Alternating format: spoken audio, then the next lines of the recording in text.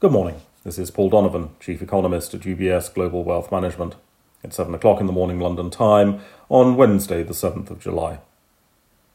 We get two forms of evidence of the state of the US economic bounce back today. The first is from the labour market with job openings data. To be honest, this risks sowing confusion more than creating clarity.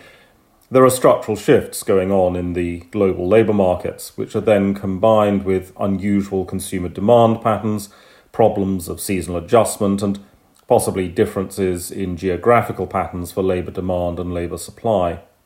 It all gets very complicated very quickly. However, labour market issues are a focus, and the speed of the labour market recovery and where labour shortages might be occurring are relevant issues to financial markets. We then get the minutes of the last US Federal Reserve meeting.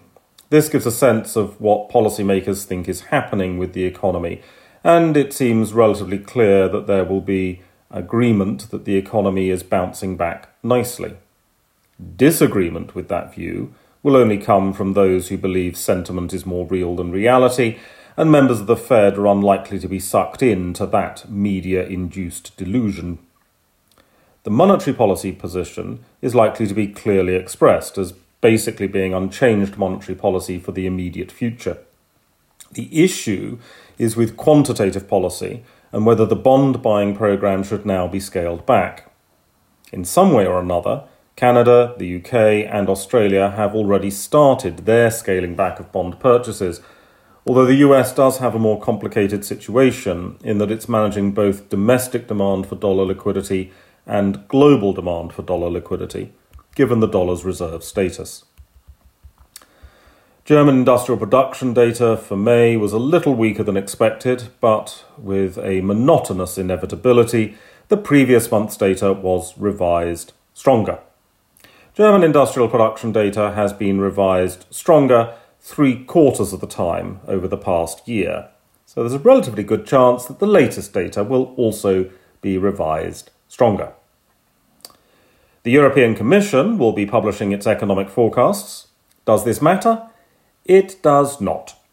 Publishing forecast numbers just fuels the illusion that economic data is accurate when it's not, or that economists can precisely predict what will happen in the economy when they cannot. What economists can and should do is opine on the general direction of the economy and the relative behaviour of its components. The European Commission forecasts will include numbers after the decimal point.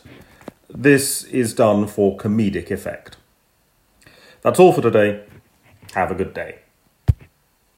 UBS Chief Investment Office's investment views are prepared and published by the global wealth management business of UBS AG or its affiliate, UBS. This material has no regard to the specific investment objectives, financial situation, or particular needs of any specific recipient and is published for informational purposes only. As a firm providing wealth management services to clients globally, UBS AG and its subsidiaries offer both investment advisory services and brokerage services. Investment advisory services and brokerage services are separate and distinct, differ in material ways, and are governed by different laws and separate arrangements. In the USA, UBS Financial Services Inc. is a subsidiary of UBS AG and a member of FINRA SIPC. For information, please visit our website at ubs.com/working with us. For a full legal disclaimer applicable to the independent investment views produced by UBS, please visit our website at ubs.com/CIO-disclaimer.